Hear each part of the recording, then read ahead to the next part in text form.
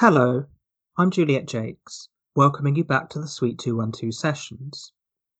As those of you who've listened to previous episodes will know, our plan to relaunch Suite 212 as a fortnightly show with alternating free and subscriber-only episodes were put on hold by the coronavirus epidemic, which has brought much of the United Kingdom's cultural life to a standstill.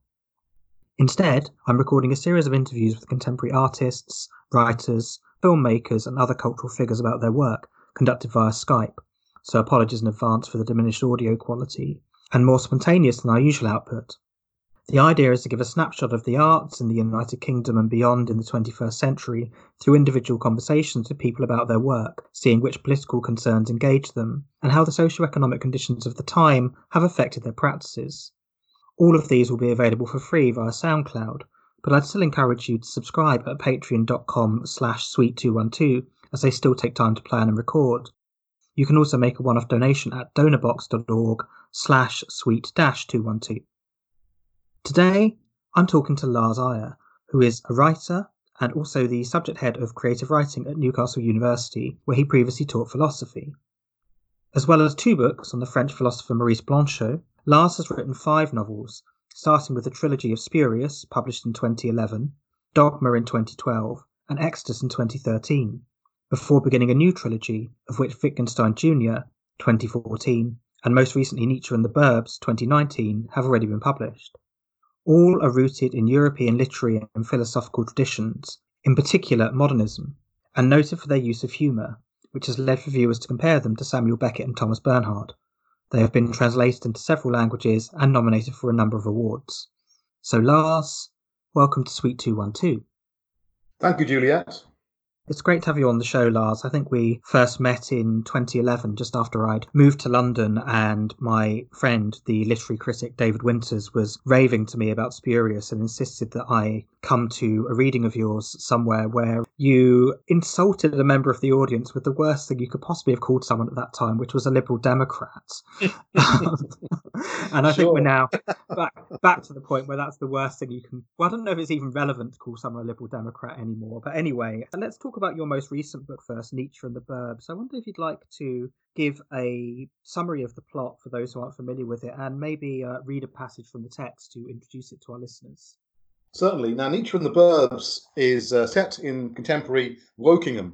Wokingham is a town in the suburbs of London, about 30 miles out from the centre of London. And Wokingham is a very prosperous place, a middle-class place. It's a place which has been thriving for many years, and it's a safe Conservative seat. The novel concerns teenagers who live in Wokingham. They're sixth formers. They're about 16, 17, 18 years old. They're at a comprehensive school in Wokingham, and they're bored rigid by the place.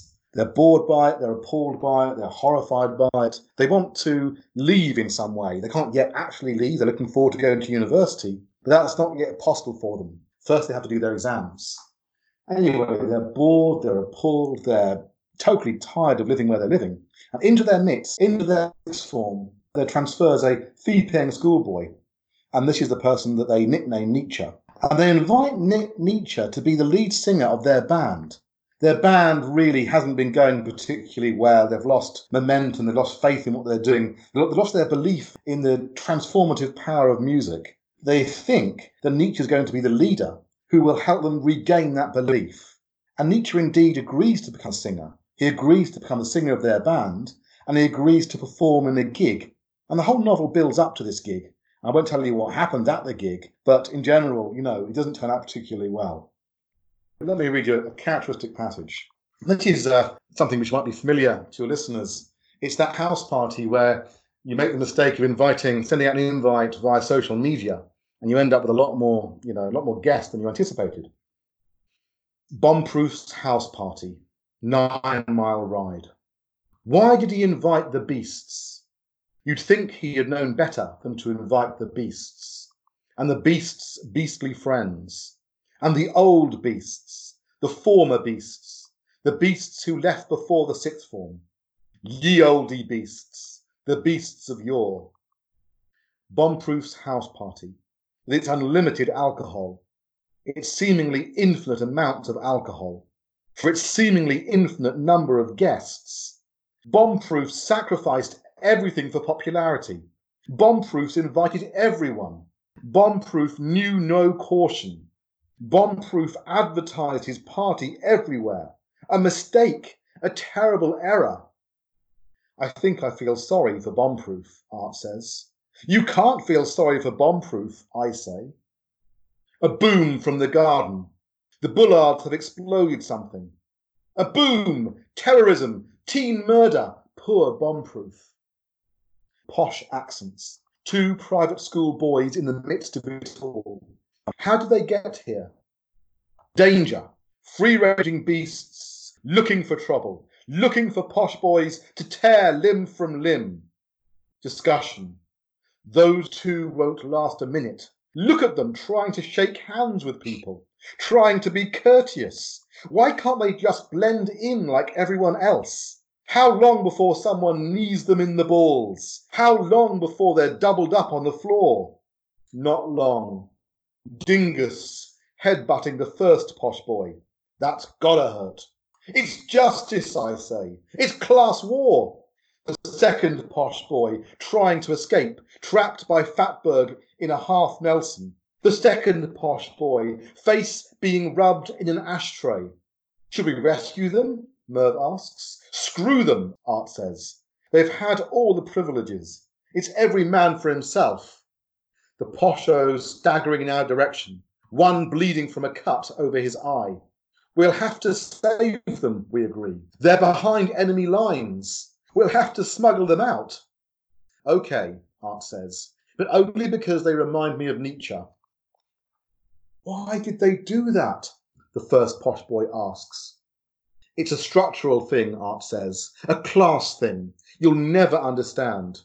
Just drink, I say, parting the vodka, and don't open your mouths. If anyone hears you speak, you're done for.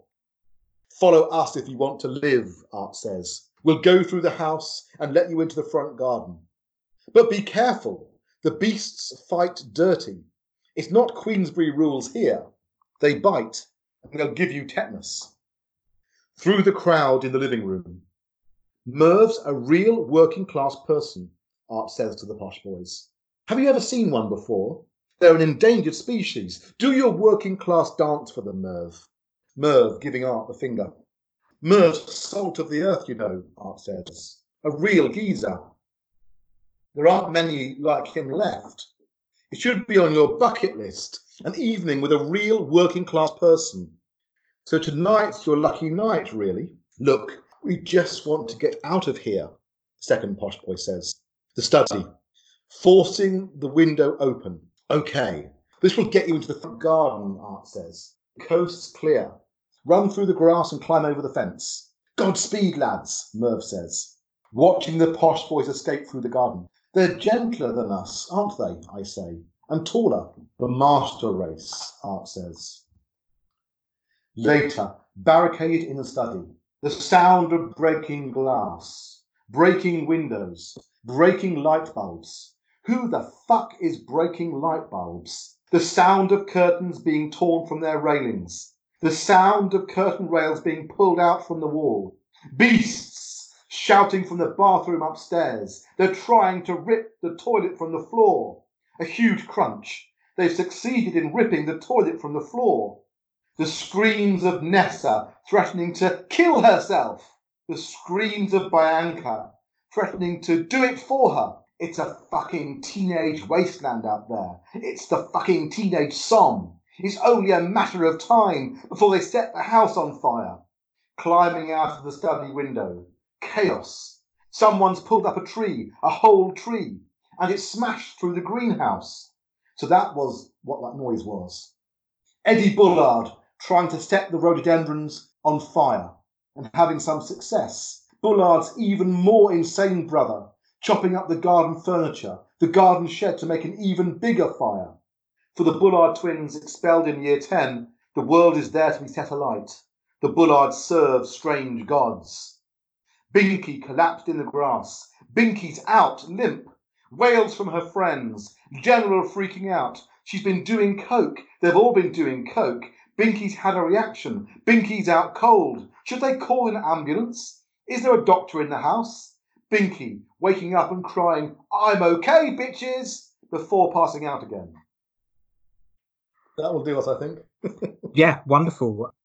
That passage and reading the novel more generally induced a great deal of nostalgia in me because the scenario was instantly recognisable to me. I went to Sixth Form College in Horsham in West Sussex, which is equally middle class and equally safe, a conservative seat. And, that passage and the book in general reminded me partly of the absurdity of trying to conduct class war in a place like that, and particularly the absurdity of trying to conduct class war through fronting a band that were basically just trying to be Joy Division, which is what I was doing at the time. Can we talk a bit more about the importance of the suburban band, the sixth formers, and the characters, and maybe how it relates to the idea of amour fati, a love of one's fate, an expression coined by Nietzsche that you've written about elsewhere? Yeah, so we had a suburban band like everyone else. It would seem, everyone has their suburban band, and the idea for us in our band was that we'd somehow redeem our suburban existence. That somehow, through playing music together, working together, collaborating, somehow we'd reach this ability to play music that would allow us to release something that would put our town on the map, that would make our town a legendary kind of place. A bit like for us growing up, Manchester was, or thinking of a smaller town, something like Athens in the States.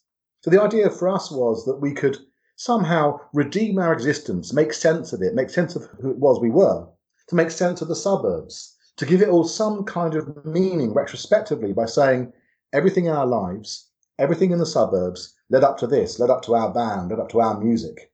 And the idea for us was that one day people would leave pilgrimages to Wokingham. People would leave pilgrimages there to see where it was we recorded our music. And it would be very difficult for them to understand how it was possible. And yet, at the same time, it would also encourage them, if they lived in similar suburban settings, if they lived in similar middle-class places, it would encourage them to think they too could do this. They too could redeem the suburbs.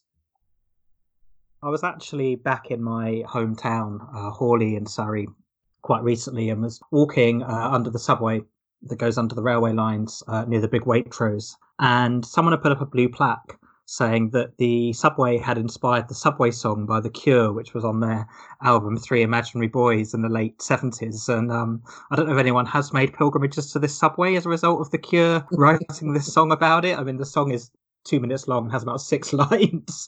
And that's the sum of my hometown's contribution to pop music history, given that my own band sadly failed to get off the ground. I moved to Manchester in 2000 and I desperately wanted to form a band in Manchester, inspired by, Joy Division, The Smiths, The Fall, all the things I was listening to at the time. So I formed a band called Zinoviev Letter, which went absolutely nowhere, but the failure of it does get written about in my memoir at least, so that's something.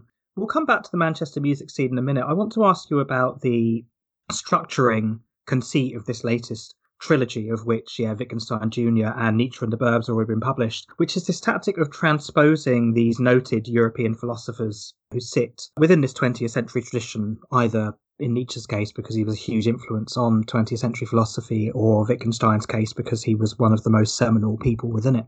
This tactic of transposing them into these sort of contemporary and quite mundane British settings, and why use Nietzsche and Wittgenstein in particular? Well, these figures are immensely charismatic. They were figures who tried in their lives to embody what they thought, tried to live up to it. So these figures revived a tradition in philosophy which goes back to ancient Greece, to ancient India, to ancient China. And this is a tradition where philosophy is not simply an academic subject. Philosophy is not even about books necessarily. It's about a way of living, about a way of living in conformity with your views. And that's what these thinkers embody for me, and that's why they have this extraordinary charismatic effect on people around them. Of course, in the case of Nietzsche, he's also the most incredibly inspiring figure to teenagers. Teenagers have always loved Nietzsche's work, because Nietzsche seemed to speak to young people who have a sense that the lives they're living, the lives of the people around them, do not acknowledge a fundamental meaninglessness with which I think teenagers were in contact.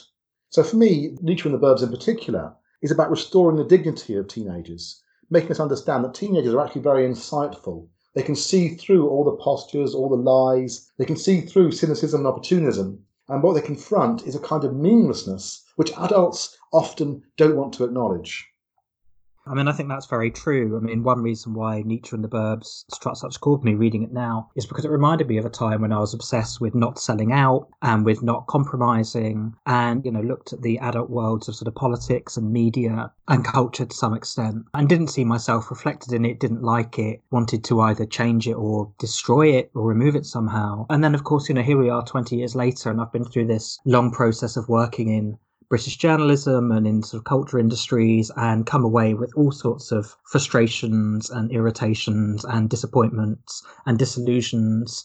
But actually just thinking, no, my teenage self was right about all of these things. And, the sort of 18-year-old me, like walking around in like a Dead Kennedys hoodie or walking around in a long coat with a copy of Thus Spoke Zarathustra in the inside pocket, probably actually was much more right about things than like 30-year-old me trying to say, well, maybe I can do something interesting in these industries. And these people are trying to work within a difficult industry as well. And they're making compromises, and maybe the ends will justify the means. And actually, no, the 18-year-old me, had a much better idea of what was going on than the 30-year-old me, I think.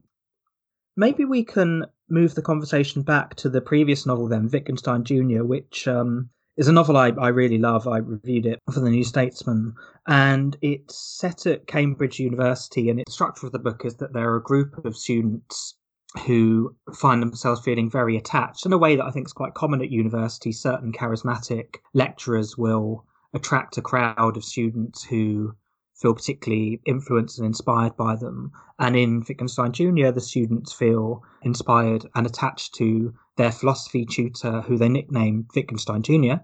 And the novel is a campus novel looking at the influence of philosophy on these students' lives, but also looking at the ways in which the coalition era assault on universities, we discussed this in our recent episode about the UTU strikes, but the assault on the universities that really came from the 90s onwards with the introduction of tuition fees and the abolition of student grants, replacing often with student loans, the increasing kind of neoliberalisation of the university, casualisation of labour, abolition of humanities and arts departments at certain universities around the country, and a general downgrading of these subjects, an attempt to dissuade students from studying them. All of these things come into the novel. So I wonder if you'd like to talk a bit about Wittgenstein Jr., what the novel is about, and why, again, you use Wittgenstein in particular as the avatar in that novel, and how you use autobiographical details from Wittgenstein's life in the book. Yeah, so Wittgenstein Jr.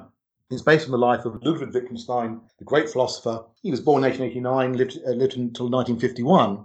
And my novel was based not just on the life of Wittgenstein himself, Ludwig Wittgenstein, but also on the myth of this great Viennese philosopher. So the myth itself is wonderful.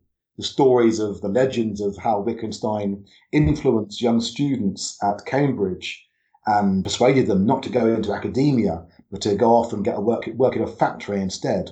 These wonderful myths of Wittgenstein, the solitary thinker, plagued by self-doubt, drawn to religion, associated with positivism, but appalled by positivism.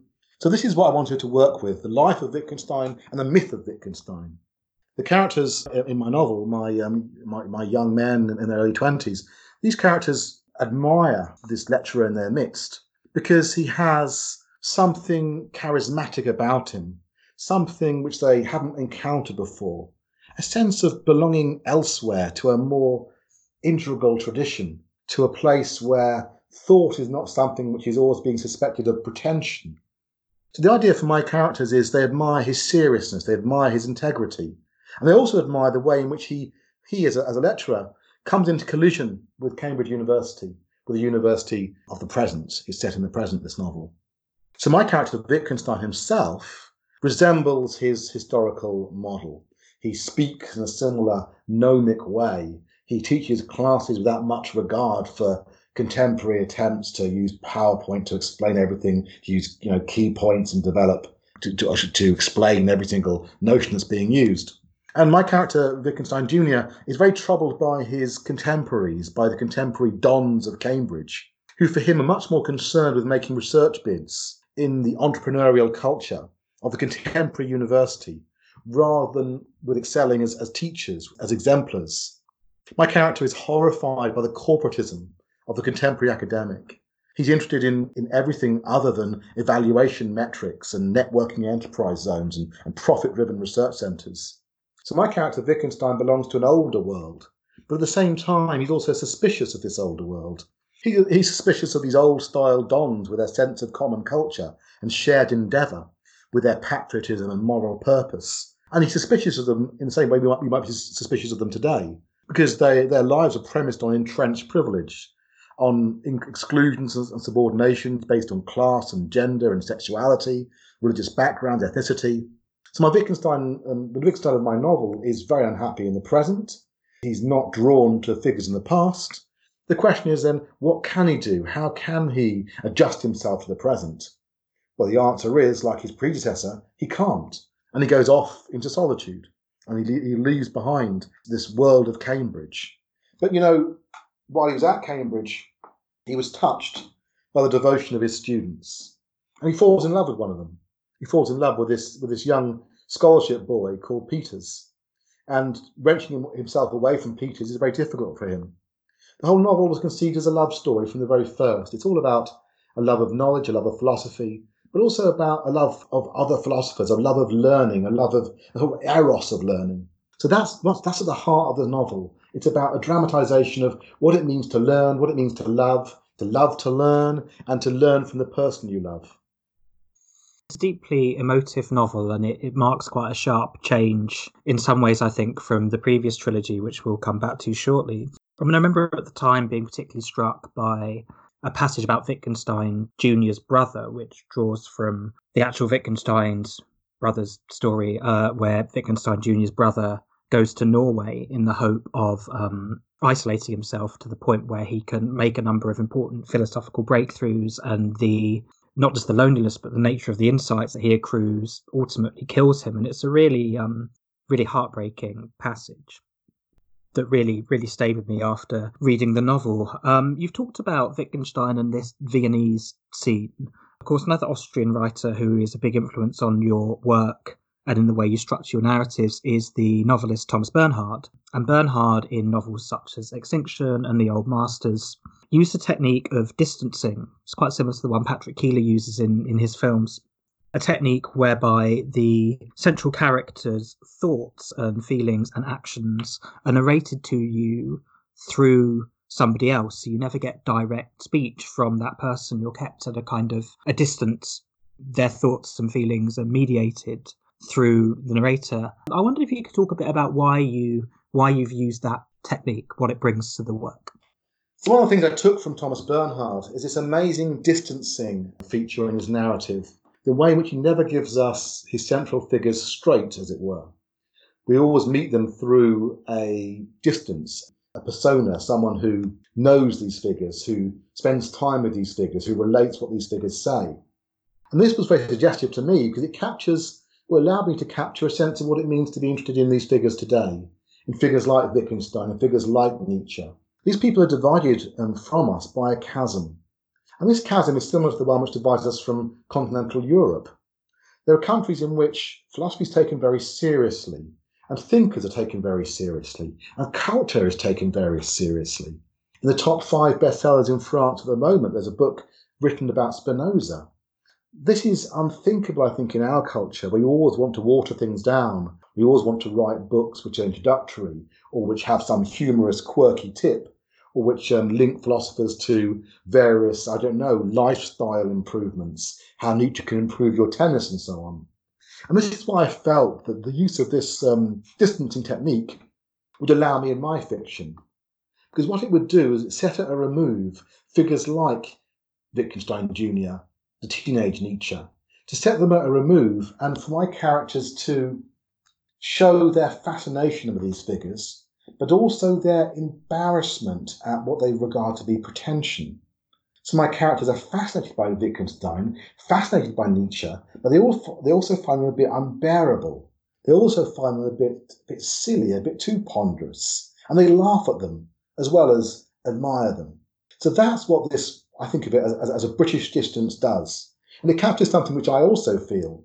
So I feel a sense in which I'm distant from the figures I admire, that I cannot pose as a philosopher with a capital P, as a thinker with a capital T. That these roles are simply not available to me.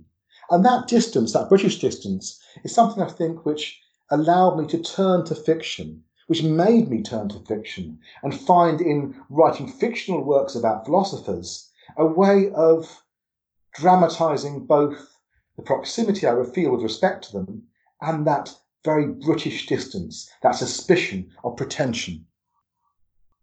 Something from the Spurious trilogy that really, really stuck with me was in the final novel, Exodus, published in 2013. And there's a long passage about the philosophy students from Essex University, which has quite a famous philosophy department. It's very highly regarded. And a long passage just giving a sentence or two on the fate of all these students who went through the university. And there's this sense that, what's the line? Is it that, things seen close up are a tragedy and things seen in long shot are a comedy? Is that right? Yeah. But in this passage, there's a real sense of tragedy just in the couple of sentences you give to all these students, because they've gone to Essex University with these really high hopes and been promised a bright future by university education. And then, just in a sentence or two, the lives of all these people either collapse or explode or implode or just peter out. For me, it really tied in with the disappointments of a whole generation who were promised that, 50% of British sixth formers would be going to university, or even 50% of the population as a whole. And then finding, of course, that university education does not open up this golden path that has been promised. So I'd like to move the conversation back onto the Spurious trilogy now. I mean, that passage is quite tragic, but the books as a whole are very, very funny. They take place at the end of history, characterised in the sort of long 1990s that now feel very much like they're definitively coming to an end. And the central characters are called Lars and W, and they're both philosophy lecturers in different universities. And they constantly argue, mainly because they're taking out their frustrations about the impossibility of leading philosophical lives in a society where the stakes feel so low. So maybe you could talk about who Lars and W are in the Spurious trilogy and how they interact with each other in this particular context. Yeah, that's a friend of mine, Will. So Will and I used to phone each other up in despair, because at that time, Will's university wasn't doing particularly well in general. And it looked like, and in fact it actually happened in the end, it looked like philosophy was going to be closed. In fact, at Will's university, where I was external examiner, they closed down almost all the humanities. Things weren't going well there. And that university reinvented itself as a nursing college. So Will was living through that period. And I was in a very strange department of philosophy, based in a chemical engineering unit here at Newcastle University. That's now history. That's something which belongs to ancient history at Newcastle, and the philosophy department has moved to a much more sensible place. But both of us were working in these very peculiar circumstances, and we were actually, both of us, fearing losing our jobs fairly soon. I mean, things did not look good for us. And what we would do is phone each other up and commiserate, and travel around the country giving papers at other universities where the philosophy departments were about to close. So the novel Exodus you referred to earlier, in Exodus, the first place the Will and Lars go and talk at is Middlesex University. And the Middlesex University philosophy department had closed the previous year. Other universities, they travel around the country to various places. The whole novel was an elegy for these departments that are closing. And it's no coincidence that these departments that are closing are departments of European philosophy. So these are European philosophy departments, and there are very few of these in the UK, even now. In fact, the number is probably dwindling. The amount of European philosophy you can actually study in philosophy departments is decreasing, even as at the same time, European philosophy is read throughout the humanities and beyond the humanities. If you go to any bookshop, it's full of European philosophy. But in philosophy departments in the UK, you generally cannot study it. You're unable to study it. We were told, when I was an undergraduate student, this thought was dangerous. In one of my first jobs where I taught, the very walls of the department were decorated with anti-continental philosophy articles from The Guardian and elsewhere. That's the climate in which Spurious and those other two novels were written, and the characters in the novel are European philosophers who are totally adrift, totally at sea. They feel and their work has no impact whatsoever on the world around them, and they're due to lose their jobs at any moment. Can we talk about the use of autofiction here? Because, as you say, the characters Lars and W, they're you and your friend Will. Why use this kind of autofiction technique? These novels came out of a blog. The blog was called Spurious.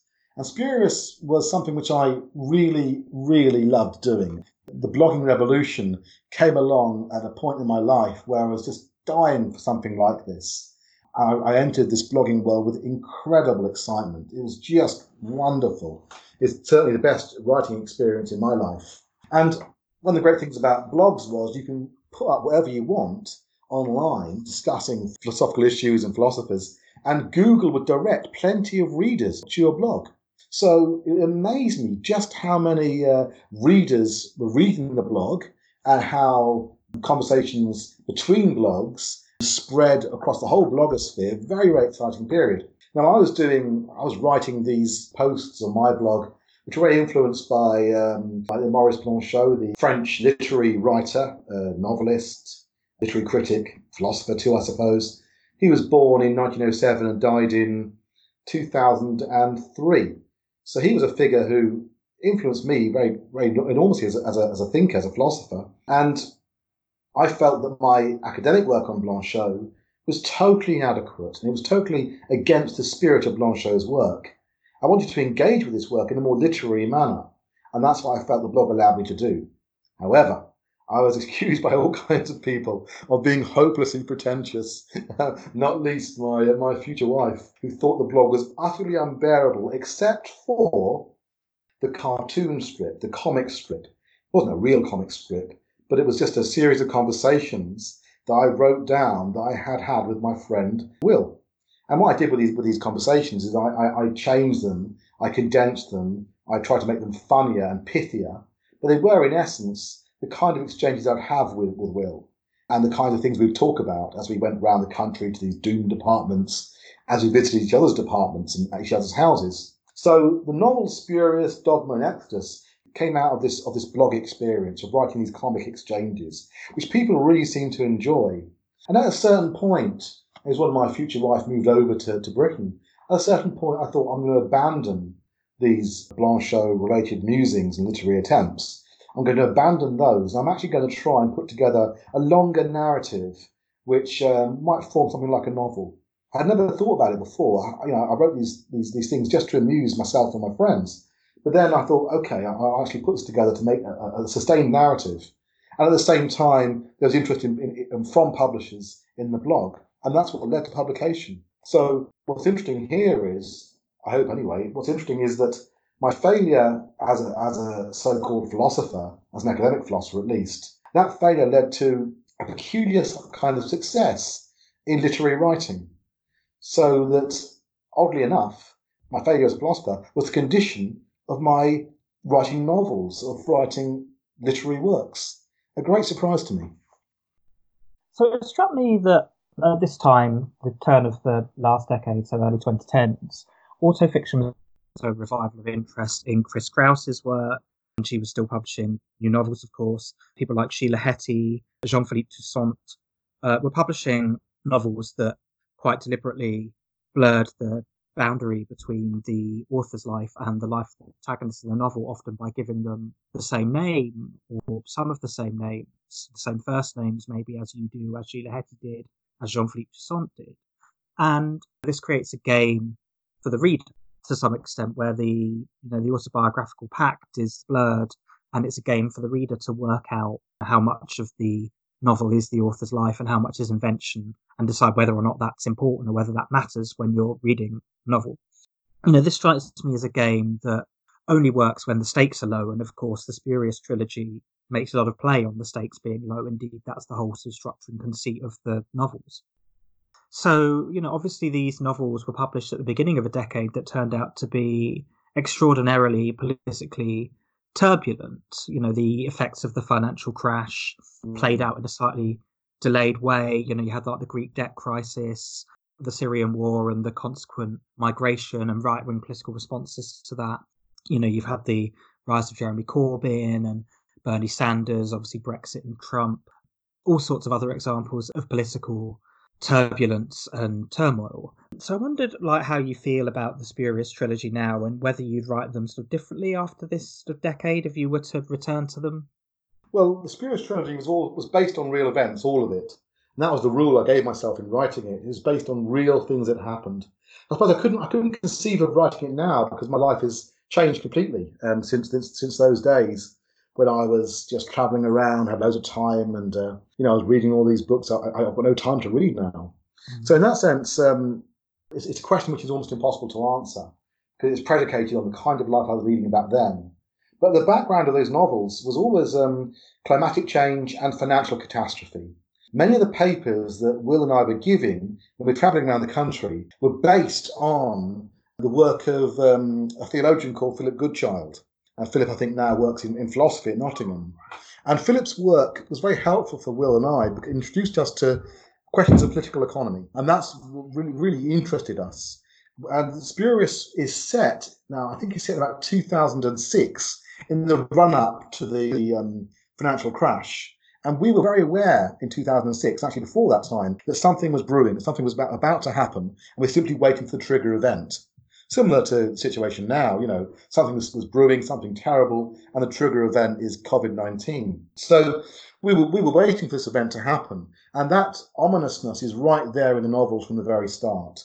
There's also the question of climatic change. And again, Philip's work was very, very good on climatic change. He wrote a book called Capitalism and Religion. It's got a wonderful introduction which sets out the stakes of philosophical reflection on climate change and the importance of this topic to philosophy. So these are exactly the things that Will and I were talking about and that are still playing out now. So, 2008, as we all know, didn't bail out. There's no bailout of the debtors. There's a bailout of the creditors. And exactly the same thing is happening now in the midst of the COVID crisis, that the same creditors are being bailed out. The bankers are being bailed out. Airlines run by Richard Branson are being bailed out. The same thing seems to repeat itself over and over again. So in that sense, I think the novels, politically at least, should still be relevant now because exactly the same logic is being applied.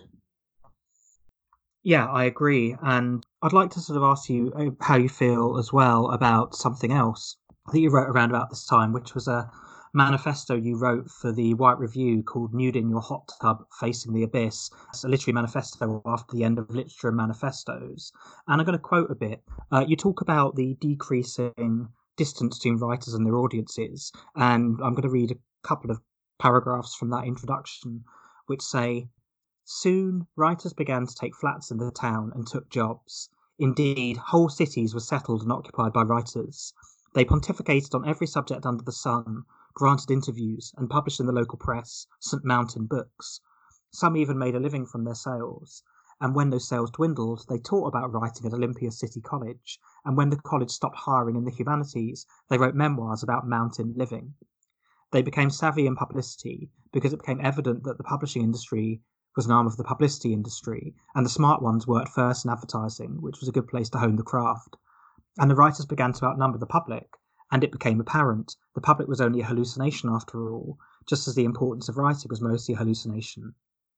Now you sit at your desk, dreaming of literature, skimming the Wikipedia page about the novel as you snack on salty treats and watch dog and cat videos on your phone.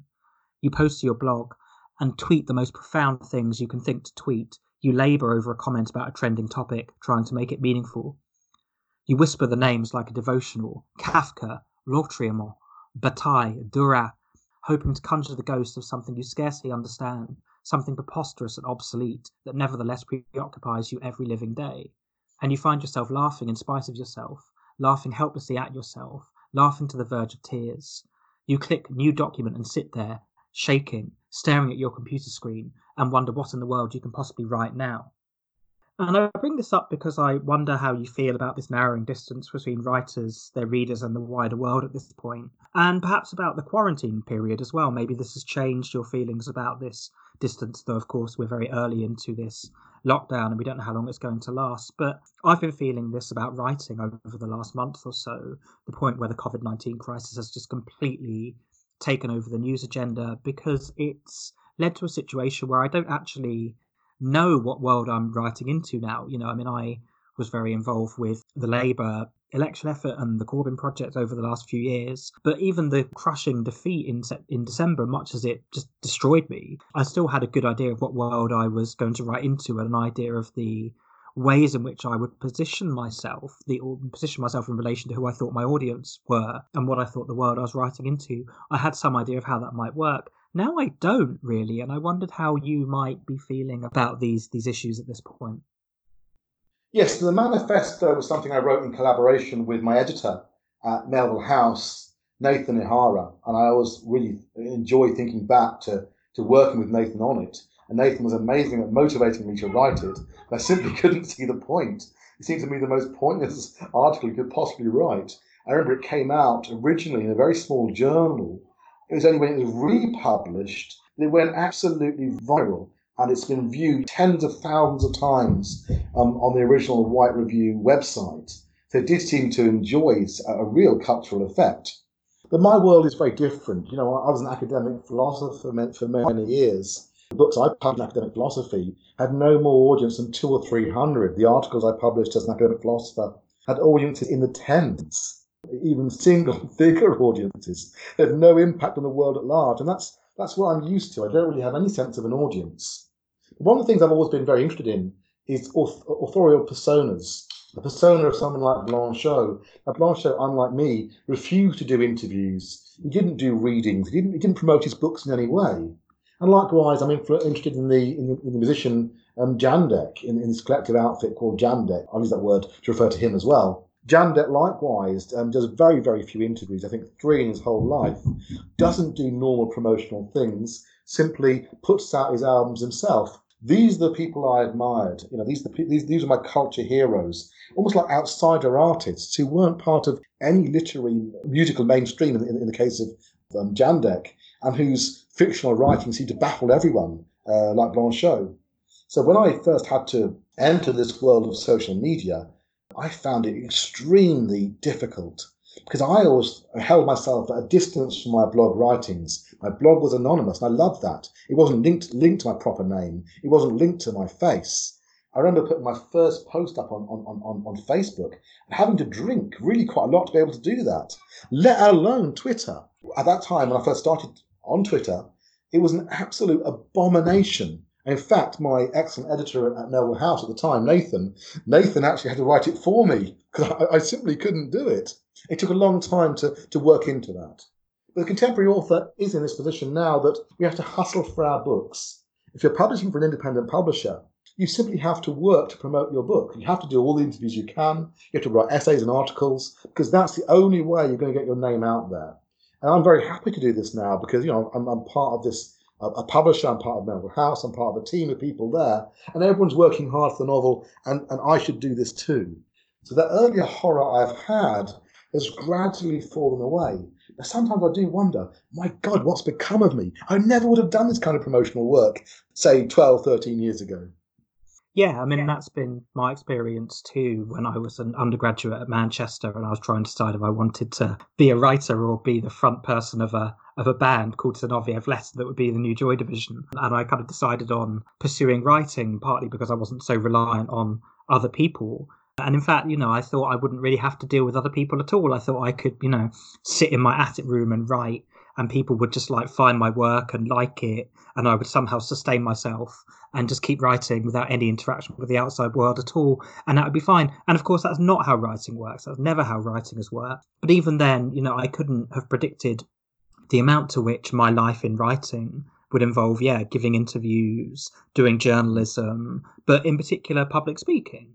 And I think I've kind of embraced that through doing this series of podcasts, but also, the process of building up an audience on Twitter. I remember talking to my good friend Joe Stretch, who is a creative writing teacher at Manchester Metropolitan now and a novelist who's also front person of a band in Manchester. And Joe said to me something about, he said to me, we're talking about Twitter in particular. And Joe said to me, look, I'm a dreamer. I'm not interested in building up an audience one by one by being witty. And I said, for me, it's even worse because actually as this trans activist author, which is how I was being positioned, wasn't really how I saw myself, but as this activist author, I'm expected to build up an audience one by one by being angry, but not by being so angry that I reiterate negative stereotypes about trans people being unduly angry, even though we've got a lot to be angry about. And I think we should be angrier, actually, especially at this point. But yeah, I mean, Twitter is something that I've always had an incredibly difficult relationship with, because I am addicted to it and I'm embarrassed by my own addiction to it. And I quit for a long time and then came back with the Sweet 212 account and then decided to open my own account again, where I've sort of found myself now thinking in this sort of pithy, witty but angry way of thinking that plays quite well on Twitter. And, started to tweet a few things lately that have gone viral and then been deeply ashamed of myself for going viral and deeply frustrated that I can make some sort of stupid offhand comment about capitalism collapsing and that gets all the kind of hits. And then I can tweet an article I've written about, I don't know, the Croatian feminist artist Sanja Vekovic, and just, it's confirmed to you that no one cares through the tiny number of retweets and likes that these things get. That feels like a nice place to just bring back to my final question then, which is about your next novel, which is the third part of the trilogy that includes Wittgenstein Jr. and Nietzsche and the Burbs. So maybe you could tell us about who the central character in that novel is, where it's set, and when we might hope to read it. The new novel is called Simone Weil, and it's based on the philosopher Simone Weil. Now, Simone Weil died very young. She died at the age of 34. She died in Ashford in Kent, of all places. A very strange place for her to end up. Simone Weil was, now when did she die? In the 1940s at some point, I think 1945, something like that. She was a most remarkable figure. She was a very active person politically. She intervened in all kinds of political contexts from an ultra-left-wing perspective. She's also a mystic. She had mystical experiences, and she became, later in life, very, very Christian, and she writes theologically in the most fascinating way. I love Simone Weil's essays, but what I enjoy reading by her most are the last notebook entries she wrote when she was living in London and she was living in New York. Because, of course, France was occupied in 1940. She fled France. She wanted to re-enter France, actually. She's trying to persuade Charles de Gaulle that she'd lead some cadre of nurses, almost suicidal nurses, who would go and tend to people on the worst battlefronts. But Simone Weil was working for the Free French in London. Spent time in New York as well. And in that period, she wrote these incredible notebooks, very, very lucid on all kinds of different subjects. She was translating Sanskrit and commenting on the Bhagavad Gita. She was writing about ancient Greek tragedy and translating bits of Greek. She was reflecting on mathematics. And more than that, she was writing on religion, on Christianity.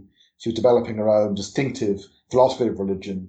These are incredibly rich documents. In fact, I find them almost too rich. I actually find them very hard to read. I can't just sustainably read them for any period. I find them almost too dazzling. So I really admire Simone Weil. I adore her work. And I think when we first met, it occurred to me on that day, Juliet, back in London in 2011, it occurred to me on that day that what might be interesting to do is to think of Simone Weil as a trans character, to think of her as someone who transitioned. I thought that might be really interesting. Of course, what tempted me in this project was calling the novel My Weil. and the idea was, it's a really ridiculous idea, of making this Simone Weil character some sort of Frank Sinatra cover artist. Anyway, this is all completely crazy, but the idea never stayed with me. I wanted to remain loyal to it. What I wanted to pay tribute to was queer Manchester. I went to Manchester to live, to study at university, like you did, Juliet. So I went up there because of the music. I love the music. And what I found most exciting and most interesting was the idea of being at some kind of queer frontier. The people were living unusual and interesting lives. They'd left the suburbs behind to embrace this new world. And that's what I wanted to pay tribute to in this novel I'm writing now, Simone Weil, which, like my previous novels in this trilogy, is set in the present. When I lived in Manchester doing my PhD, I lived in a very unusual house. And the person who owned the house used to welcome all kinds of people to live there. And we'd all live in rooms in this big house in Chorlton in Manchester. And we all lived in these rooms, and we'd assemble every evening for dinner. We did all kinds of odd things in life, all kinds of different things. People living there one guy was a roofer, another guy was a translator, another person ran his own IT business. I was a PhD student. So it was very interesting to meet all kinds of different people. And we'd all assemble at dinner, we'd all get together and share our experiences of the day. And there were always lots of monks around. There were always people like hermits, because the person who ran the house was a Greek Orthodox cantor. and he's very much rooted in the Greek Orthodox world. So it has a sort of monastic flavour. There's always wonderful icons all over the place. And it's very interesting, a very interesting place to be, just to encounter people from all over the world, from all sorts of religious backgrounds. And I wanted to pay tribute to that world as well, because again, it was a queer world. It was a world where people weren't living conventional lives. People were trying to work out who it is they were, what it is they wanted to do. And we got together, it was all crossing class lines, background lines, nationalities. So I wanted to pay tribute to that world, which I loved in Manchester. And that's what the novel's all about. Well, I can't wait to read it. I can hear from some of the background noise. I think you might have family calling. So I think this is probably a good place to stop. But Lars, it's been a pleasure as always. I can't wait to read the next book, having enjoyed all of the previous ones. So Lars, thank you for joining me on Suite 212 today. Thanks very much for having me, Juliet.